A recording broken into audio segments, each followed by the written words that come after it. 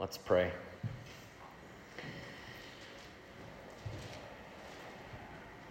Father, we are your children, your sons and your daughters. We are not our own. We have no autonomy. We are purchased by the blood of Jesus Christ. And now we are subjects to the Master, submissive to our Lord, servants to the King, and children of yours, God. Fellow heirs with Christ, provided we suffer with him in order that we may also be glorified with him. And so we consider the sufferings of this present time not worth comparing with the glory that will be revealed to us. And so we put our hope in Christ, and we stay focused on that hope, as it assures us and reminds us that every ounce of hardship and trial and difficulty and suffering that comes from every sacrifice we make has a reward that is eternally joyful.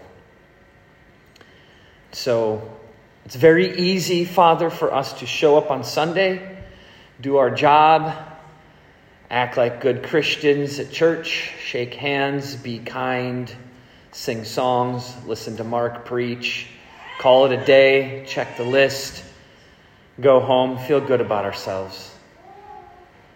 Well, Lord, we do pray that when we leave here this morning, we do feel good, but that good feeling is rooted in Jesus Christ, and that good feeling is a motivation toward righteousness and holiness, and a willingness to recognize the sacrifices that will have to be made this week to bring you glory and honor, and for us to be sanctified.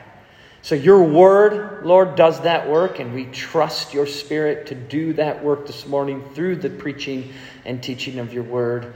And it will only work if you hold the key to the door of my mouth, and if you control my tongue, and if you open hearts and minds, and you teach, and you work, and you sanctify. We are dependent wholly and completely on you.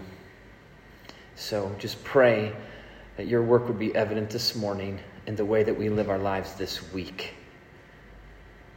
Lord, as I leave for a week and a half and depart from the church of sheep that you have called me to shepherd, remind your people, Lord, that they are never without a shepherd, because you are the great shepherd of the sheep.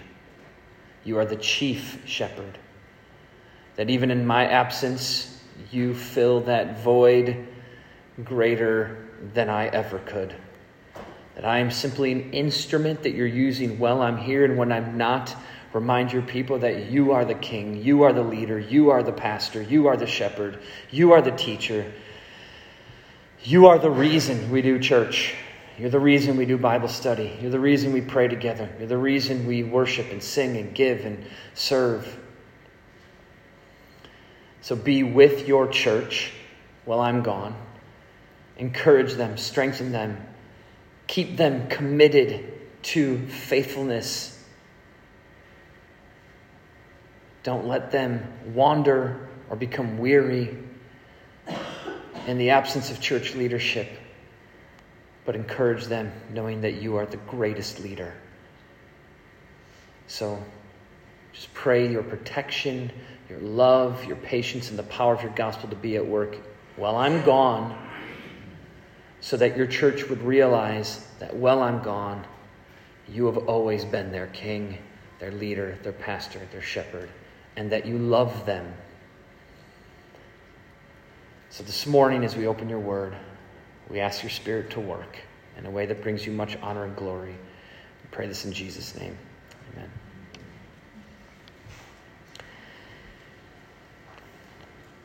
So last week we discovered the importance of devoting ourselves to the Word of God as a means to strengthen our souls and to be sanctified. So we talked a lot about the devotion and the sanctifying work. And today what we'll see is that this is more than just a personal journey we're on. So last week I would say that the emphasis was on your personal devotion and sanctification, your devotion to the Word and to the body of Christ, but ultimately your personal devotion to the Word and your personal journey of sanctification and growth in Christ, which requires your intentional, personal, one-on-one devotion with God in His Word and in prayer. But today we'll see that this is more than just a personal journey that we are on. That our own individual sanctification impacts those around us. This is especially true for those who are called to the public ministry of shepherding and preaching and teaching. The impact of our personal growth not only affects those around us, which will be a strong point of emphasis in this text, but it also reminds us of the need that we have for each other as we encourage each other and also to carry each other toward glory. Like, that's our goal, right? Like, do you guys ever think about that? Like, what am I doing here? Why do I exist? What's the ultimate purpose of my existence? Why did God make me? Why did God create anything? Why do we exist? Why is the question that every human has been asking since the beginning. And the answer is obvious to believers, to Christians, to people who know who God is. We exist for God's glory. Why did God make you? For His glory. So then the question becomes, well, we know that. What is my purpose in this world? How does God want me to glorify Him? And then He gives us His word, which says, do these things, and that will glorify me. It all begins with believing in Christ.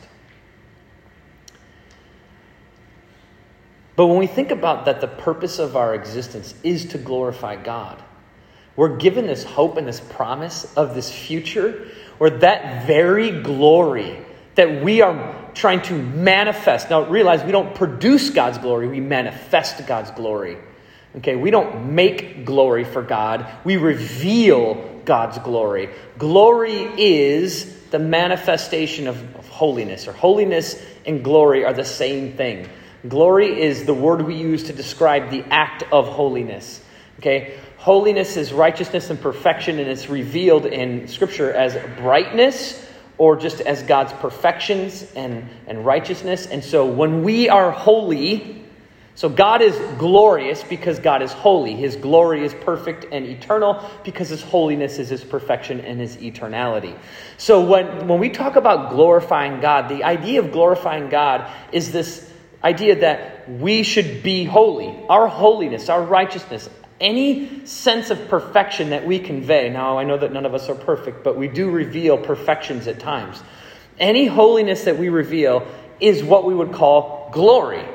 Because our holiness shows what? The holiness of God. Anything you do that's holy reveals God's holiness. That's the whole point. Therefore, your holiness glorifies God. Now, you aren't producing glory. You are manifesting the holiness of Christ that's already in you. So the glory, the fullness of God's glory dwells in you. Hold on a second. Everybody, listen to what I just said. The fullness of God's glory dwells within you. Now, when I say that, it makes me feel like, well, then why haven't I exploded into a gajillion pieces? Because isn't God's glory too great for me to contain? Yes, it is. It is absolutely too great for you to contain, which is why you need the Holy Spirit in you who contains it. And when He manifests holiness out of you, He's revealing the holiness of God, and that magnifies God's honor and glory and praise. So that's what we talk about when we say glorifying God. So if our purpose is to glorify God, and we do it through the means of the Holy Spirit producing holiness or revealing holiness out of us, and that brings glory to God, then think about what you're doing in your life. Because the whole purpose of your life, so the whole purpose of your life is to do what? To glorify God. So then what am I working toward? I'm working toward the glory of God. My purpose for existence isn't just to bring God glory in this life, but to reach that very glory eternally. So I work in this life by the power of the Spirit to manifest God's glory so that I can go to eternal life and share in that glory.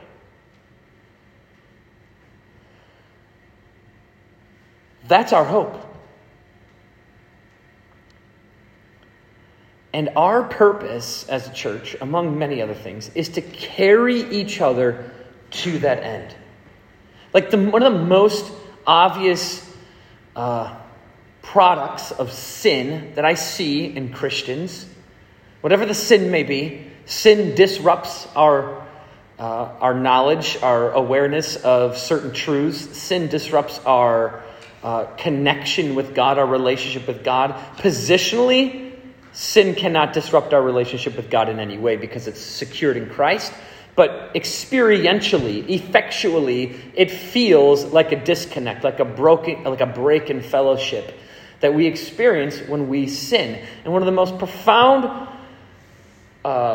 products, and I say profound meaning I see it a lot, profound products of sin that I see in people's life is an absolute disconnect between what we're doing in this life and our eternal purpose to see God glorified. When I talk to people who are wrapped up in sin, what I see is someone who's like drowning in quicksand, and the sand is like about to cover their face, and the air that they breathe around them is the glory of God, and they're like, I'd rather sink in this sand and choke on my sin and die in it than breathe the fresh air of God's glory that is my entire purpose for existence. And all I want to do is grab those people and pull them out of the sand and just be like, breathe! Breathe the breath of life. Breathe in the Word of God. Breathe in Christ. Breathe in the Holy Spirit. It's not that hard. No, I know it is actually kind of hard, but it's as simple as that. It really is. And we pass up glory for the very sin that Christ buried in the grave. And so if our entire existence is centered on the glory of God, and the reason we live and behave and act in righteousness at all, or we care about Christ, is to see God glorified. Why do we enjoy Christ? For God's glory. You know, like, has someone ever given you a gift, and then you get that gift and you're like, no thanks. And, you know, how do you think that person feels if you're like, no thanks? But if you get that gift and you're like, oh, this is amazing, it makes the gift giver feel like, oh, they really appreciate my gift. That brings them honor. And so God gives us a gift. And what is the gift? Himself. There isn't any greater gift that God could ever give us but Himself. And He gives us Himself. And when we throw that away and go, I don't really want to enjoy that gift today, I'm going to choose sin instead. I'm going to wallow in self-pity and wickedness. I know I don't want to, but I don't have the energy to just do it today, or whatever your reason or thought is. It doesn't matter. It's just like we're looking at God and we're being like, I don't want you. I don't want your gift. And God's like, all I want you to do is enjoy the gift forever. Enjoy me forever. That's what your eternity will be. That's what your life on this earth should be, is to enjoy me forever. And if God is not a great enough satisfaction and enjoyment for you in this life, the problem is not God. The problem is how you perceive or what you know about God. Because this is why we teach the Bible. This is why Paul's going to tell Timothy today, keep an eye on your teaching, because your teaching is going to tell the people what I'm like. And if you don't tell people what I'm really like, they won't be motivated to enjoy me. But if they discover who I am and what I'm really like and what I've done for them and the glory I can give them and the satisfaction I can bring them and the way I can change their life and the righteousness I can produce in them and the power of my Holy Spirit to change lives, to even perform miracles if need be, the things that I can do and the way I can reveal myself and the sovereignty that I have over all of creation, the people need to hear it. And if they hear it and they begin to know what I'm like and they grow in the knowledge of who I am, they will be satisfied. I will give them joy. Amen. We just need to know what He's like. And this is why we talk about being in the Word so much. And all of this is meant to produce this glory. And here's how this relates to us on a personal, one-on-one church congregates becoming, friends and fellowship and relationships. This is how it relates to that. My objective is to get to that glory. And I could look at you and be like, well, you can live your life however you want, but I'm going this way, and just take off. And then nowhere in Scripture is that ever a concept that's given to the church. Instead, the concept is kind of like the military concept of like no man left behind. Our objective, this is from Galatians 6, is to carry each other to glory. Because if I get to glory and you don't, or if I get to glory ahead of you, and I get there and I'm like, Jesus, I made it, and by the way, I was first. He's going to be like, where are your brothers and sisters? And I'm like, doesn't matter, I got here. And he's going to be like, well, of course it matters. They are me. Those people are me. And you. You are one with them in me. To leave them behind is to leave me behind. Go get your brothers and sisters. Pick them up, pull them out of that quicksand, and drag them to me if you have to. And let me tell you, when I have to drag people to Christ, they usually fight back. And I'd say 90% of the time, they leave. Because nobody wants to be dragged to Christ. Now, how you drag is a totally different conversation, right? Okay, I'm not saying I'm perfect in all that, right? I'm not saying my dragging methods are perfected yet. But my point is not that you're harshly, working against people's will in a way that aggravates them, but that there is an urgency to, you need Christ, and I will do anything in my power to bring you to him. And that is where we find ourselves in today's text, is that Paul is essentially saying, your sanctification is not a solo journey. You're doing it together. Because if glory's the goal, and we're all going to be there, then we want to go there together. So, we get to verses 14 and 15. And Paul writes, do not neglect the gift that you have. He's talking to Timothy, specifically Timothy's gift. Timothy, do not neglect the gift you have, which was given you by prophecy when the council of elders laid their hands on you. Verse 15, practice these things. Devote yourself to them. So here's the reason, all may see your progress. So these verses tie into verse 12. In verse 12, Paul tells Timothy, let no one despise you for your youth, but set the believers an example. And now in verses 14 through 15, we get a little more clarity as to why Timothy should not be despised for his young age. Paul will encourage Timothy again in 2 Timothy 1:6 about this gifting. Like he's saying here in verse 14, don't neglect the gift. And in 2 Timothy 1:6, he says, fan into flame the gift of God, which is in you through the laying on of my hands.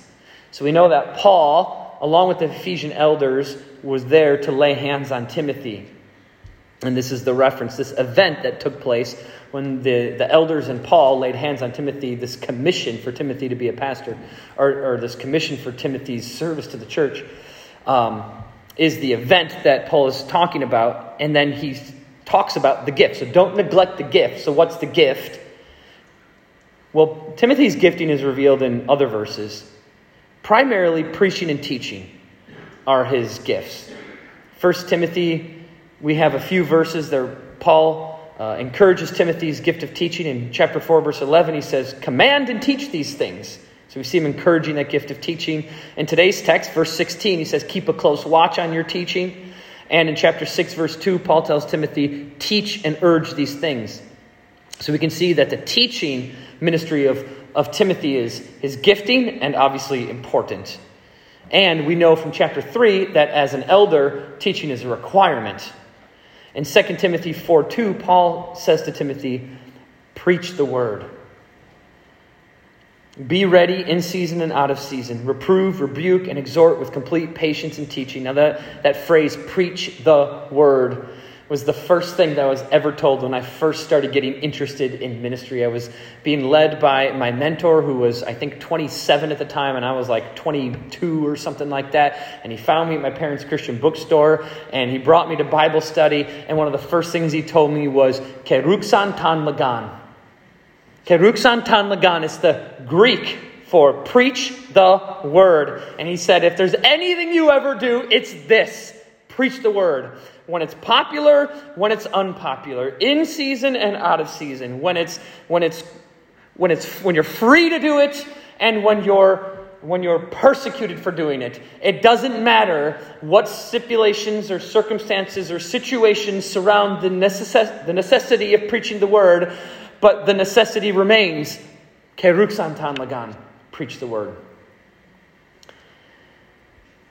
So Paul encourages Timothy's gift of preaching and teaching continuously. And in 2 Timothy 4:2, the verse I just read, the preach the word text, we also see Timothy's gift of shepherding.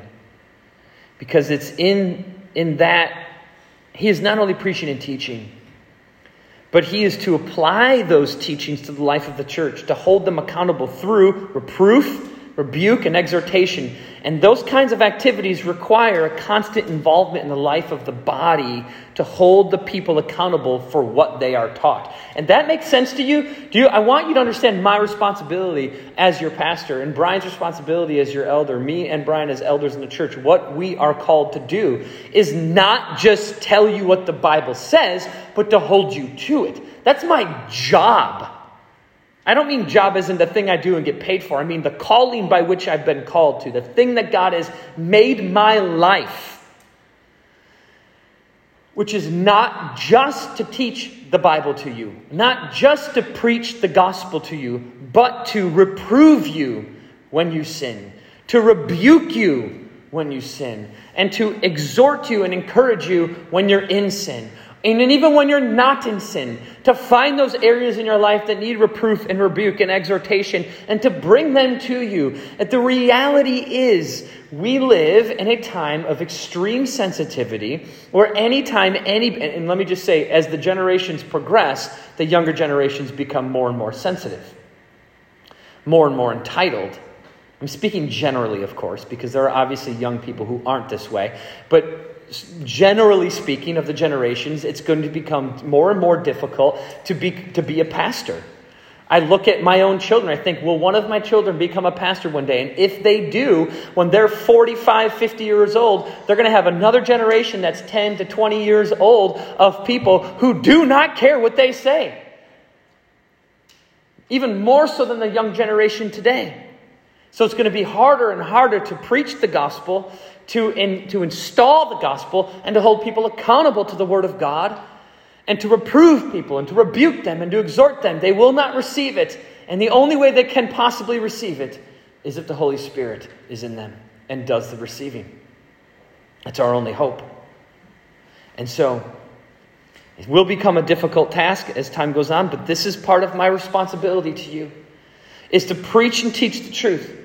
And then to enter your life and involve myself in your daily life, to know you, to relate to you, to have a good thing. I actually love people. I know a lot of pastors who aren't really people persons, right? And they've shared with me their struggles in ministry because they're like, I just don't like, it's not my natural personality to talk to people and build relationships.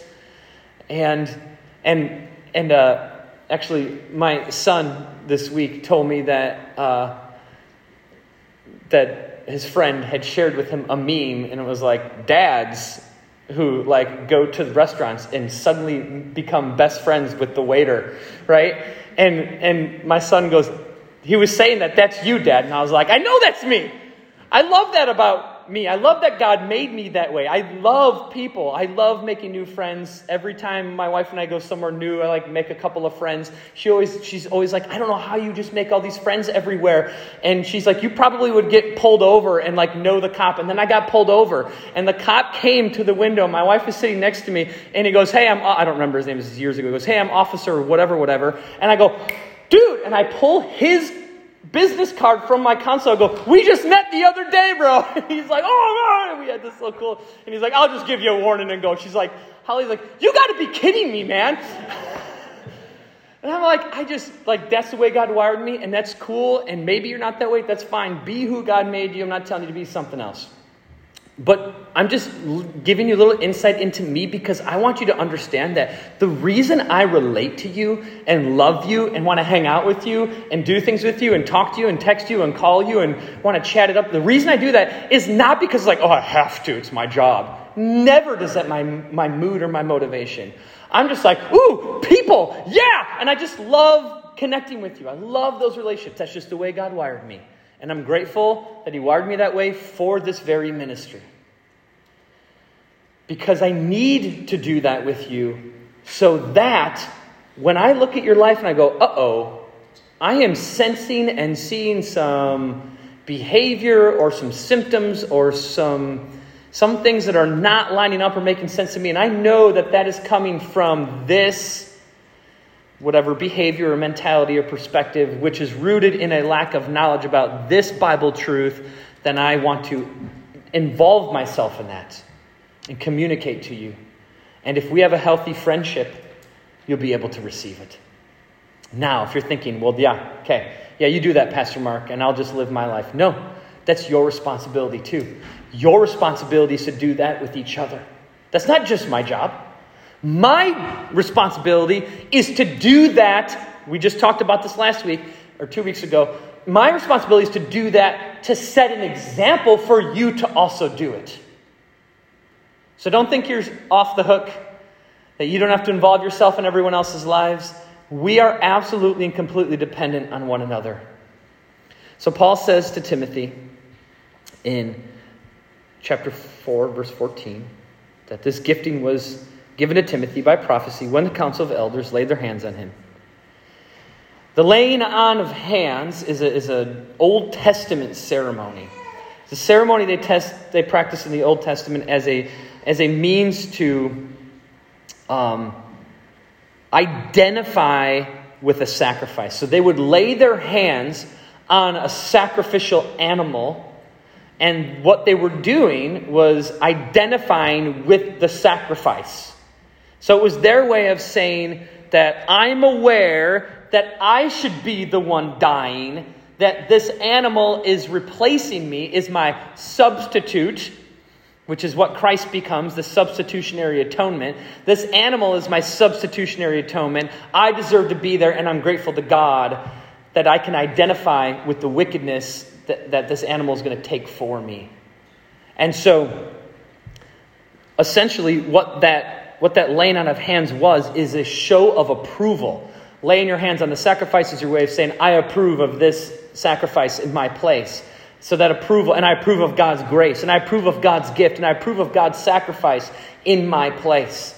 So the idea of laying on hands is an approval. And then in the New Testament, Paul commands it and encourages it and says that essentially, it's still approval, except it's a different kind of approval. So there's no longer a necessity for the sacrificial system. So we're not laying hands on sacrifices. Instead, we're laying hands on men who are commissioned and called to go and serve in the ministry as an act of approval.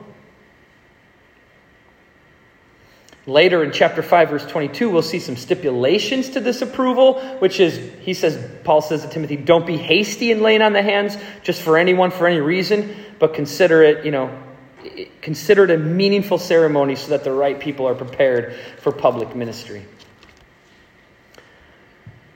Additionally, and this is important as we look at verse 14, because verse 14 says, do not neglect the gift you have, which was given to you by prophecy. So the gift was given to you by prophecy. This does not mean that Timothy's gifts were received at the laying on of hands, but rather that laying hands on Timothy revealed the gifting of the Spirit that was already present.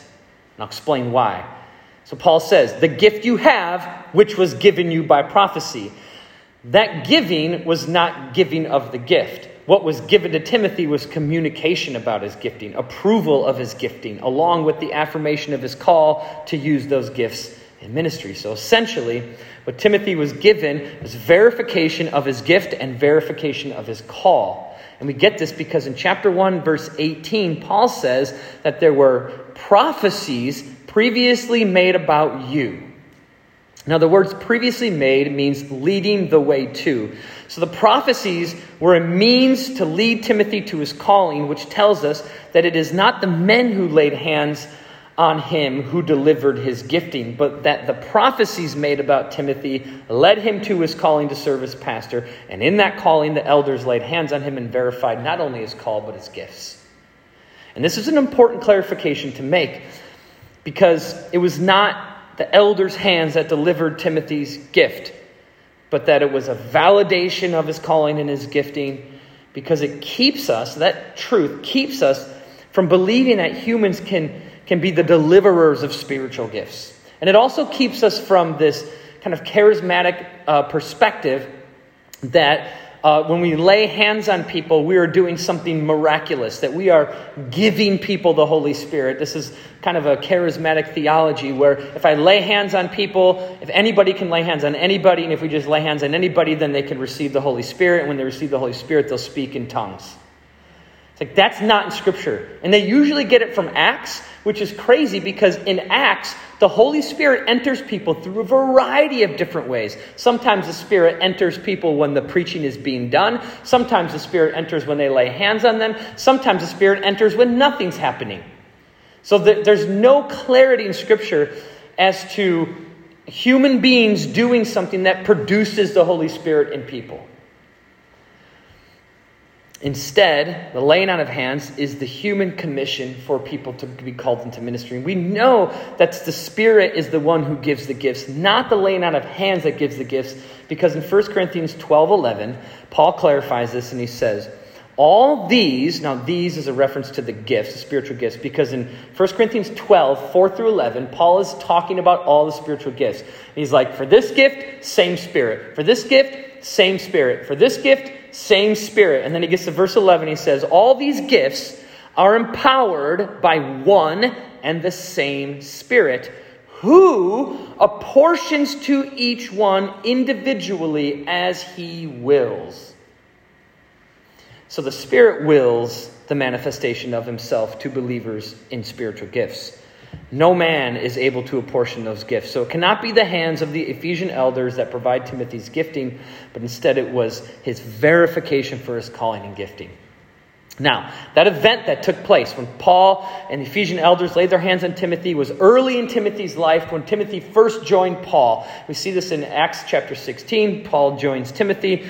Timothy is very young at that time, probably late teens. So the elders in the church at Ephesus saw Timothy as a young man, immature in age, immature spiritually because he's a new believer.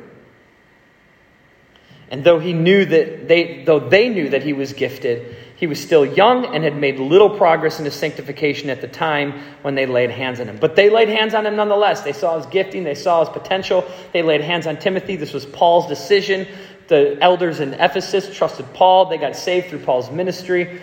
And so Paul, now years later, they laid hands on him years ago, and now it's years later. So they knew Timothy as young and immature and not having grown much, and now years later, Timothy has matured. He has grown in doctrine and in holiness, and he has been sanctified to the point of being equipped to lead the church.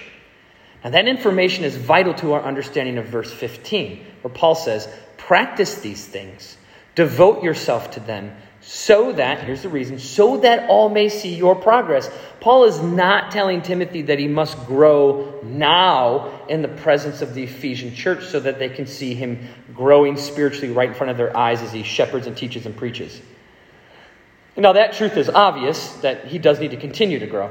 We'll cover that in a second, but that's not what Paul is telling him when he says that all may see your progress. He's not telling Timothy, hey, now's the time to start growing so they can see your progress as you go. What he's saying is that there is a significant gap in time between the laying on of hands on Timothy and his new commission to lead the church. So now, years after they laid hands on him, the church in Ephesus does finally see that Timothy has already progressed. So that gives light to Paul's command that Timothy not let them despise him for his youth. Because this is why Jesus says that a prophet has no honor in his hometown. Because a prophet in his own hometown is thought of as an immature child. Because a prophet is raised as a child. And everyone in the hometown knows that child. And they see the sin and the wickedness and the foolishness of child. Proverbs tells us that foolishness is bound up in the heart of a child. And so the foolishness of a child is revealed. Then that child grows and matures. They move out and they move on. And they become a prophet. And they return to their hometown. And everyone goes exactly what they said to Jesus. Is this not the son of the carpenter? Don't we know his sisters? Isn't his mother Mary? Like they mock him because they remember him as a child. That's why a prophet has no honor in his hometown. And that's why Paul is telling Timothy Don't let them despise you for your youth. They're going to remember you as this immature kid when they laid hands on you. But now you've grown and matured, so let them see that progress you've made. And don't give them a reason to believe otherwise. And then Paul commands in verse 15, practice these things, devote yourself to them, as a means to continue to verify the spiritual progress that the Ephesian church has already seen in him. Essentially, Timothy is to do what Jesus commanded all of us to do in John 15:8. So just keep in mind, like Timothy has already progressed to the point where he is called to lead and shepherd and elder the church. That's a significant growth. That's a significant role that he's in. And now Paul's telling him, practice these things and devote yourself to them.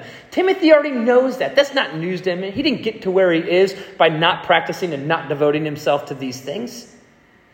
So what is Paul telling Timothy? What Jesus tells us in John 15:8. Prove it. Prove to be my disciple. Timothy is to prove that his spiritual development is genuine by maintaining and growing in that which is already evident. And we see the similar command that Paul encourages the Thessalonians in 1 Thessalonians 4:1, where they are already maturing, and Paul tells them to do so more and more. To continue in the faith as evidence that your growth is genuinely the work of the Spirit's sanctification. So at this point, most of what Paul reveals to Timothy is about Timothy's personal spiritual growth, right? It's a very personal letter to Timothy. And in verse 15, it reveals that Timothy's personal spiritual growth must now be proven to those whom he leads and shepherds. So there is a relationship between Timothy's personal growth and the congregation, because there's a necessity that Paul conveys that the church sees that progress that the pastor is making. So Timothy can now see that his spiritual growth is no longer just his own personal journey, but that it has significant impact on the local body of Christ that he is leading. And Paul clarifies that fact even more profoundly in verse 16, where he says, keep a close watch on yourself and on the teaching. Persist in this, for by doing so, you will save both yourself and your hearers. Now, let me just give you a little clarity on the word save there, and then I'm going to explain how that kind of works out in the text. This word save can be really tricky. The problem with our interpretation process sometimes when we read Scripture is we look at this word save or saved or saving or salvation, any form of that word, and we immediately take it to mean my justification. Like the moment I got saved, when I believed in Christ and was declared holy, this moment of justification is... So salvation has three elements: justification, sanctification, and glorification. Justification is that moment we are redeemed, that moment when God slams his gavel of righteousness and says, I declare you righteous, so I give to you the righteousness of my Son, Jesus, and I forgive your sins and take them and put them on the cross. It's the great exchange, as Martin Luther calls it. And so that justification is that moment we get saved. It's what we call effectual salvation. It's the moment our salvation takes effect for us. Because genuine regeneration of our heart, the moment we're actually justified, happens before we're even aware of it. Because in order to believe the gospel, faith is required. And faith is a gift of the Spirit, Ephesians 2:8. And 1 Corinthians 12:3 says you can only say Jesus is Lord in the Spirit. So we need the Spirit who delivers the gift of faith and regenerates our heart prior to even our awareness that it's happening. And God is orchestrating that with somebody in your life delivering the gospel message to you. And God orchestrates those elements together. And with the regeneration of the Holy Spirit of our hearts and the gift of faith that comes along with it, with that gift from God, so that no man may boast of his own faith, we declare, I believe in the gospel. And so we say, I believe. It's our first act of obedience. And you can never obey God without the Holy Spirit. And so our first act of obedience is not us getting saved. It's us declaring that we've been saved. Now, we don't understand that when it happens. Most people don't understand that that's what's going on when it happens. But that's why we talk about that there are depths to the gospel that we may not see. That the gospel is deeper than we think. And that's one of the elements where we take the gospel and we go a little bit deeper. And in that work of the Holy Spirit, at that moment of justification, we become Christ's. We get filled with the Holy Spirit. We are children of God. The Holy Spirit, by entering us, Ephesians 1:13, seals us for eternity. Our hope is now set on Christ. And that moment of justification begins a process that we call sanctification. That's the second element of salvation. And sanctification goes for the rest of your life. And the entire purpose of sanctification is to get us to where? Glorification. So sanctification serves two purposes. Well, really more than two, but I'm going to tell you two. One, your sanctification brings you to glory, to the third element of salvation, which is glorification, which is what happens at the end of time when Christ returns and he gives us new bodies, glorified bodies, in an eternal glorified state, in a new heaven, a new earth. We would dwell with him forever in glory. That's the end of our salvation, but also the continuation of that last piece, which is glorification. So that's what sanctification is doing, is it's getting us to glory. Well, how does it get us to glory? By the second part. It gets us to glory by validating our justification. So sanctification is a lifelong process of validating that you've been justified. That's why Jesus says, prove to be my disciples. Sanctification is a lifelong proving ground.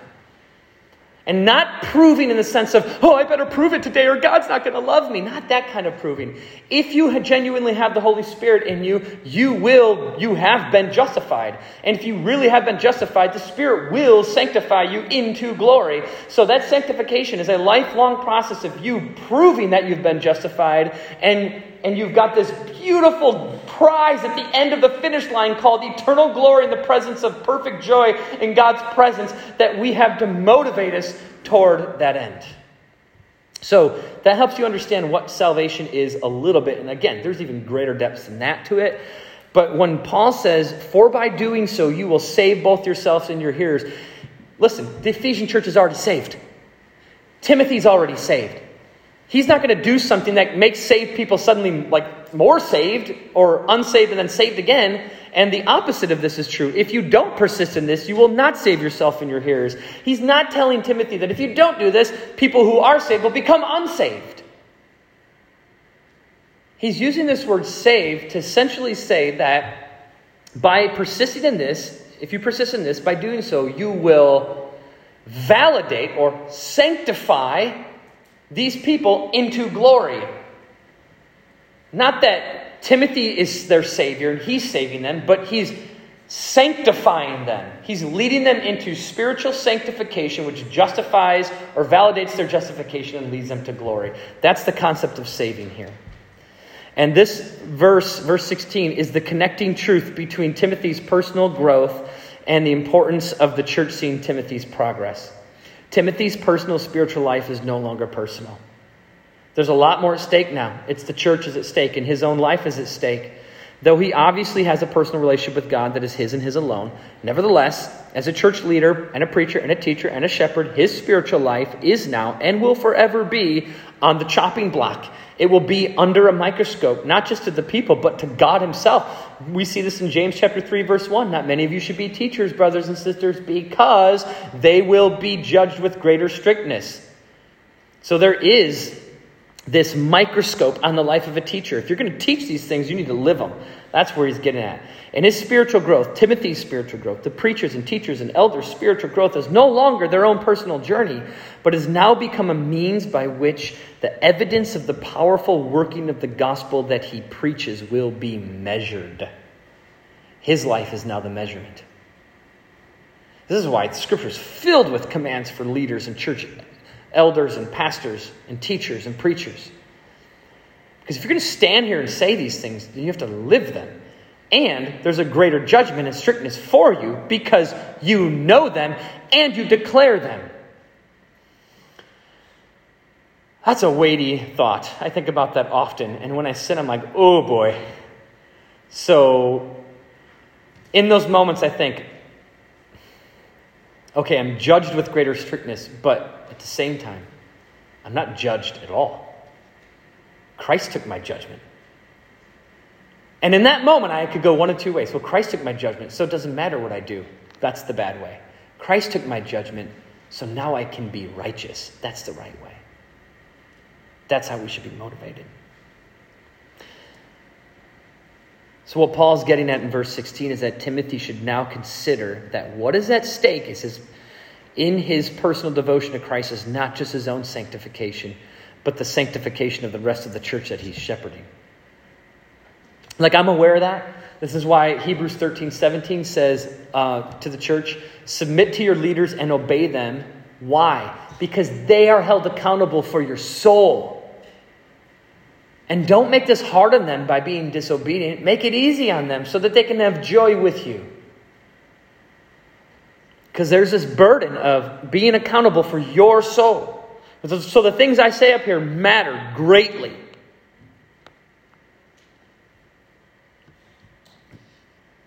If Timothy persists in keeping a close watch on himself and his teaching, he will not only ensure that he continues to grow in his faith, but that the body he is leading will also grow in theirs. So Timothy's need to persist in that will produce his own sanctifying growth as well as the sanctifying growth of those around him and under his leadership and under his teaching. And if Timothy does not do this, if he does not keep a close watch on himself and his teaching, he may lead himself and his hearers astray, which may become the means by which God reveals that both Timothy and the church are not genuinely saved, as evidenced by their continual movement away from obedience that is rooted in sound doctrine.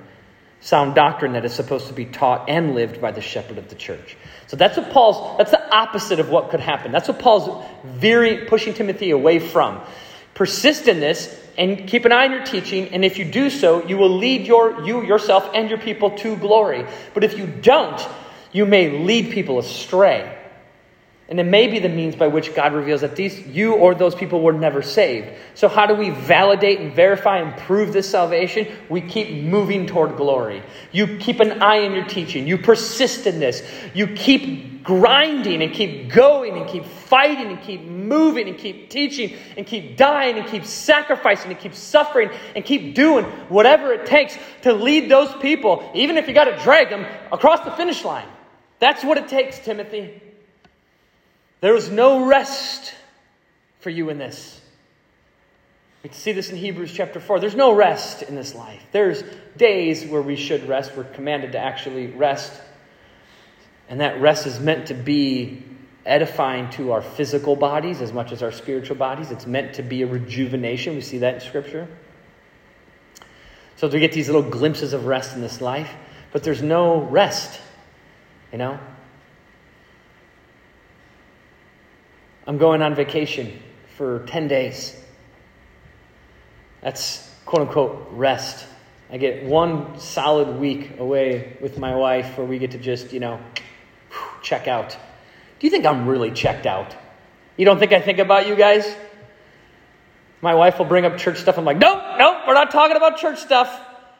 We're trying to rest and enjoy life, but there's no changing the fact that there is a burden, and it's a good burden, on my shoulders that I feel for you and for the church, and responsibility that I can't escape. So a week away it's not an escape. It's a sliver, it's a glimpse into the rest that we will have eternally. So in Hebrews 4, we see this idea where the author's talking about Joshua leading the people into the promised land. And he says, even when Joshua led the people in the promised land, that wasn't real rest. The promised land wasn't rest. Because if God had talked about that as rest, then there would be no need to talk about the eternal promise of rest in Christ. So, there is no rest for us. There's no rest for you. There's no rest for me. We get days of rest. We get days off. We get time of breaks. We get the ebbs and flows of life. We get the valleys and the mountaintops. The days that are easy and the days that are hard, and the weeks that are easy and the weeks that are hard. And the times where it's like very the Christian life is just kind of very easy and enjoyable. And then those times when it's hard and painful and difficult and struggle and a trial. And we have to grin and bear it and fight and trust and pray and be connected to the Word and connected to each other. And and life goes in those ebbs and flows. But ultimately, even in the easy times, it's not a time of rest. Because I was told at a young age, in the times that are easy, take as much of that time as you can to learn as much about God as you can. That is not a time for rest. That is a time to learn. Because you're going to need that knowledge when the hard time comes next. So there's no break for us. And we fight and we struggle and we go and we live and we put effort endlessly in this life into that sanctification. So Paul has in mind that sanctification is evidence of true salvation. And true salvation will produce genuine sanctification. And that genuine sanctification will require sound doctrine and righteousness in practice. And that is why Timothy is commanded to stay on the grind and teach and persist in teaching and to pay attention to his own growth, so to daily verify the confidence he has in Christ, which will pour over into the congregation's confidence through his teaching of who they are in Christ. So this does not mean that if Timothy does not keep a close watch on himself and on his teaching, that the church or himself will suddenly become unsaved. Rather, Paul knows what Jesus taught, because Jesus himself visited Paul several times and taught Paul himself. So Paul knows what Jesus said in John 14:23. If anyone loves me, he will keep my word. How should the believer understand that verse? You can understand that verse in two ways. And there's many verses in Scripture like that. Conditional statements, if-then statements, that say the same thing. If you're truly my disciples, you'll follow me. If you're my sheep, you'll hear my voice and follow me. There's a lot of conditional statements that say this exact same concept. The one we just read, if you prove to be my disciples, is the same concept here. But there are several if-then conditional statements. So how should we read this? If anyone loves me, he will keep my word. You could look at it like this. You better keep me and my word, or you don't love me. Does that convey the heart of Jesus Christ? Not in Matthew 11:28, where he says, I am gentle and lowly. It's very easy in our sinful flesh to take this conditional text and say, the moment I do something wrong, I don't love Jesus. Since when did your love for Jesus become dependent on you loving Jesus? You don't love Jesus. God loves Jesus. And the Holy Spirit loves Jesus. And God loves you, and you hate God.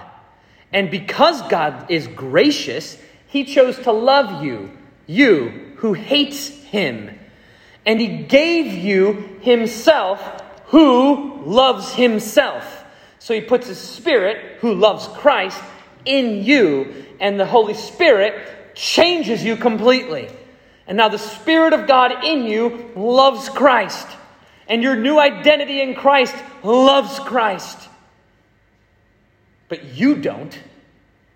Your flesh doesn't. And before you knew Christ, you couldn't.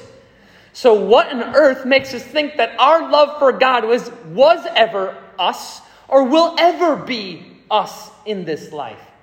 You will never love Jesus in this life. Your flesh, this bag of bones that you carry around every day, this human being that you are, will never love Christ. Only Christ in you can love Christ. And the new creation he has made out of you, which is now the person of Christ himself in you, operating through you to love Christ by the power of the Holy Spirit. So what I'm getting at is, your loving Jesus was never dependent on you in the first place. What makes you think that you continuing to love Jesus will be you? The only way to grow in your love for Christ is to be filled with the Spirit. Be in the Word, know Christ, know God, commune with him, grow in the Spirit. The Spirit will grow you. He will sanctify this you that is a new creation, something new. You're not who you used to be. So as I say to you, you don't love Jesus, I'm talking about who you used to be. Now you love Jesus because Christ is in you. But you loving Jesus was never dependent on you. It is totally the Holy Spirit. So you continuing to love him by keeping his word is only something the Spirit can do. So how should we read this verse? Not as like a dark shadow overhead. You better obey my word or you don't love me. If we use the word of God like that, we're missing the heartbeat of who God is. What does this verse really mean? It means, hey, you never could have loved me on your own. In fact, you didn't love me. I loved you. That's what he says to the apostles. And because I love you, I put my Spirit in you. I gave you the gift of myself, who now loves me perfectly. So now, in my Spirit, you can love me. And by my Spirit, Ezekiel 36:27, you can obey me. And that obedience is a manifestation of the love for me that I put in you by my Spirit. And when we think about this command, this conditional statement in those terms, it becomes motivation to keep his word. Now it's like, I love Christ because Christ put his Spirit in me. I know that apart from the Spirit, I can't love Christ. So now I'm motivated to just keep his word, to be in his word, to know his word, to grow in his word, so that I can continue to know him and love him better and more. That is a positive motivation that comes from the heart and the mouth of Christ, who has compassion for you and loves you and is teaching you this with gentleness. Though there is severity in this verse, there is encouragement and gentleness in it. So don't take it in a negative sense. What this verse is telling us is if you don't keep this word, you don't love him. That's true. The conditional statement makes it obvious. If you don't keep his word, then you don't love him. But as believers, we should look at this and go, yeah, but I couldn't love him anyways. It's only he who loves me that is in me that makes me love him. So even my work to obey him is not my work. That's the Holy Spirit. So what do? I don't have to work harder at obedience. I got to get filled with the Spirit. That's what I got to do. I got to be in the Word. I got to commune with God. I got to pray. I got to be filled. I got to confess my sin. I got to bring my sin before the Lord. I got to make war with sin. I got to battle my sin. I got to fight against my sin. I got to know the enemy, and I got to know myself. And the Word of God tells me about the enemy, and the Word of God tells me about myself, and the Word of God tells me about God. So I need to know who God is, who the enemy is, what God's like, what the enemy is like, who I am, who I was, who I am now in Christ. And I'm only going to know any of those things in the Word. And then people spend no time in the Bible and they wonder why their lives are crazy out of whack and wild and sinful and falling apart and nothing makes sense for them and they're struggling. It's not because they're faithfully sacrificing, because if you were faithfully sacrificing and suffering because of that, then joy would accompany that. So when I see misery accompanying people's hard times, I think there is obedience that is missing. Because there is a love of Christ that is missing, which means the Word of God is missing in their life. And I know it's missing because they're not filled with the Spirit.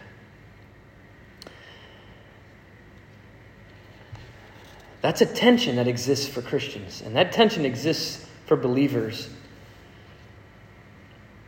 It's not meant to produce a lack of confidence in our salvation. Rather, it's meant to produce genuine confidence in our salvation. That the Spirit truly dwells within, and the Spirit will produce the fruit of true faith in the process of sanctification. We see this in Philippians 2:12. We participate with God in this process of sanctification. Paul says, work out your own salvation with true fear and trembling. That word salvation there refers specifically to the sanctification part. Work out your sanctification. Essentially, it's another way of saying prove that you've been justified. By being sanctified. Prove that glory is your goal by continuing in sanctification. And that does not negate God's sovereignty in our sanctification. It just reveals that God's sovereign will for our sanctification is that he operates us toward participation with the Spirit in that work. Knowing this, Paul encourages Timothy to serve the church through his spreading and teaching in such a way, his shepherding and teaching in such a way that he, the preacher and the teacher, Timothy, is another one of God's sovereign means to ensure the salvation of himself and the church that he leads, revealed in their growth. So what do we get out of this? We see the vitality of the church is dependent on each other. Now, can you grow if I'm not? I do believe that you can. But the warning in this text is to the preacher, to the teacher, to the elders. Well, if they don't grow because you're not, then that's on you. And if they do grow and you're not, then you don't get the reward and the blessing for their growth. So what is the leader, pastor, shepherd, elder, teacher supposed to do? Grow. Set an example for you. And that shows the necessity of the interconnectivity of the church's growth. That truth applies across the board. That's not just leadership down to the congregation or leadership through and into the congregation. That's not the only relationship that is required here. It is amongst each other and with each other and for each other that we live and operate and grow and are sanctified. It is important that we are involved in each other's lives. It is important that we are involved in the Word together. And I've said this a gazillion times and I'll say it again. This is why we have 1,000 Bible studies a week. And we do it together so that we can grow together. Together. If we're not doing it together, then what is the point? If we're not going to do it together, then I'm not coming next Sunday. Wait, I'm not coming next Sunday. Right, okay, let me take that back. Because when I'm not here next Sunday, I don't want you to be like, he warned us. So, what's the point of me showing up, or you, or anybody? What's the point of any of us showing up at church if we're not going to grow together? I mean, I don't need you if we're not going to do it together. I could just stay home with my family. I'll just read a couple Bible verses to them. I'll teach my boys the Bible. We'll sing a couple songs. My wife and I, we can do music together. I'll pull out my guitar and we'll do a little, campfire, do-do-do-do, kumbaya, my Lord. And we'll sing a couple songs and I'll read the Bible to my kids. And I don't need you. I care about my family. I'll grow with them. But if we're not going to do it together, then we don't need to be here on Sunday or Wednesday or Thursday or Friday. But you do. You do show up, which is fantastic, right? And because you do, and I could have every person in this room raise their hand and say, tell me how you've grown and why you think you're growing. And I guarantee every one of you would be like, well, my church ensures that I'm in the Word with the church 3, 4, 5, 6 times a week. So how could I not grow? And that's in addition to your own personal growth and all the other ways that God is working in your life that are separate or maybe distinct from this actual participation in this particular body. But nevertheless, I've heard your testimonies. I've heard many of you say, I'm growing because we as a body are in the Word together. So is it the church elders? Do we get the praise? Oh, we brought you together. We're so wonderful. Is it the building? Oh, thank you for the building. It's brought us together. Is it Bible study? Oh, thank you for Bible study. We brought it together. No. What is it that's doing the work? Christ. And what does he use? His words. He is the Word. It's the Word of God that's changing your life. And the difference is that we do it together.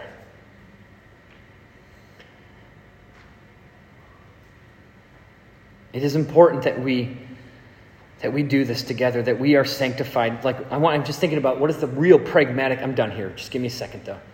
What is the real pragmatic application of this text? It's grow together. Do the work of a faithful servant of Christ. Be submitted and subject to your Lord and Master by being faithful in the Word, by faithfulness in prayer, and by being faithful in all other areas of godly disciplines, such as fellowship with the body, giving, serving, sacrificing, learning, and so on, and other spiritual disciplines. And this is why Paul tells Timothy at the end of his life in 2 Timothy 4:7, I have fought the good fight. I have finished the race. I have kept the faith. That is an encouragement that we also continue to fight and run and keep the faith to ensure that our salvation is genuine and real, which gives us confidence in our assurance of salvation in Christ, which is all I want for you is absolute assurance, which exists in that tension of I need to continue to fight for that assurance through my sanctification toward more obedience. That helps my assurance. And when I fail, I don't lose assurance. I trust in the gospel and the grace of God that has redeemed me. I know I'm still saved. And that motivates me to continue. So continue and endure. Sanctification is something that we must work at and fight for and daily grind into as God's sovereign means to encourage and ensure and our assurance and confidence in Christ and what he's already done for us. So don't give up. Keep going. I know it's exhausting. I know you've been thinking, hey, for the last 2 years at Grace Church, I've been grinding with this church, dying with this church, going through hard times with this church, growing with this church, and it's worth it. And it's really easy to get to this point and go, whoo, I can finally breathe. And I'm telling you, no. We keep going. We keep fighting. We keep grinding. Now, it's different now. Things are different. Circumstances are different. Situations are different. So it'll feel different, and that's okay. But don't let up. Keep fighting. Listen, your life is but a vapor. It's a sliver of time in all of eternity. You're going to get to heaven, and I guarantee you every single one of us is going to look back and go, oops, I wasted that life. I don't want to say that. And I know this life feels like, oh, this is so important. I've got another 40 years. I'm 40 years old right now. I'm like, if I live to 80, I'll be super happy. If I live to 90, I'll be like ecstatic. If I live to 100, I don't know if I'll know what's going on at that point. But but either way, that seems like forever. Okay, I guarantee you, find someone who's around, say the age in their 80s or 90s, and ask that person, does your life feel like it's been going on forever? Or what is your perspective on life and time? And I guarantee you most of those people are going to be like, man, it goes so fast. And we're spending it on all kinds of things. It's like, no, let's give it everything we got. So much, so pushing so hard that just like in Hebrews 12:2 where it says, don't stop pushing now because you haven't pushed yourself to the point of shedding blood like Christ. So let's go hard. Let's fight and let's run and let's keep the faith. Let's keep going. And if that kind of push and that motivation and that energy causes us to lose our life at the age of 40, then so be it. I get Christ then. That's the glory I'm looking for. And if it doesn't cost me my life, then I'll use this blink of an eye we call life, or this fleeting vapor that we call life. I'm going to use it, every ounce I have, for Jesus, so that when I get to the end, I get to spend eternity looking back at my life and being like, I'm so glad I didn't waste that life.